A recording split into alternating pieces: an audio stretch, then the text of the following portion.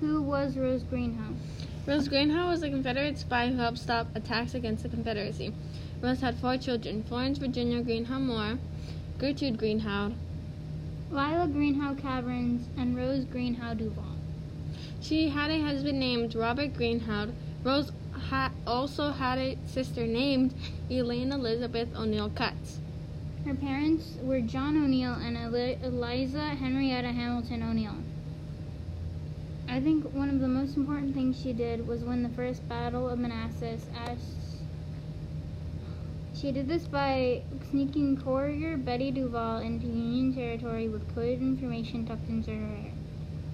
This led to the Confederacy learning about the attack and were ready on the defensive side waiting for the Union. Another important thing she did was helping President James Buchanan with getting elected. She did this by being very social at parties and events, talking him up to people and getting him votes. I don't think she would have been able to do this if she didn't know a lot of political people through her husband, who was a famous doctor at the time.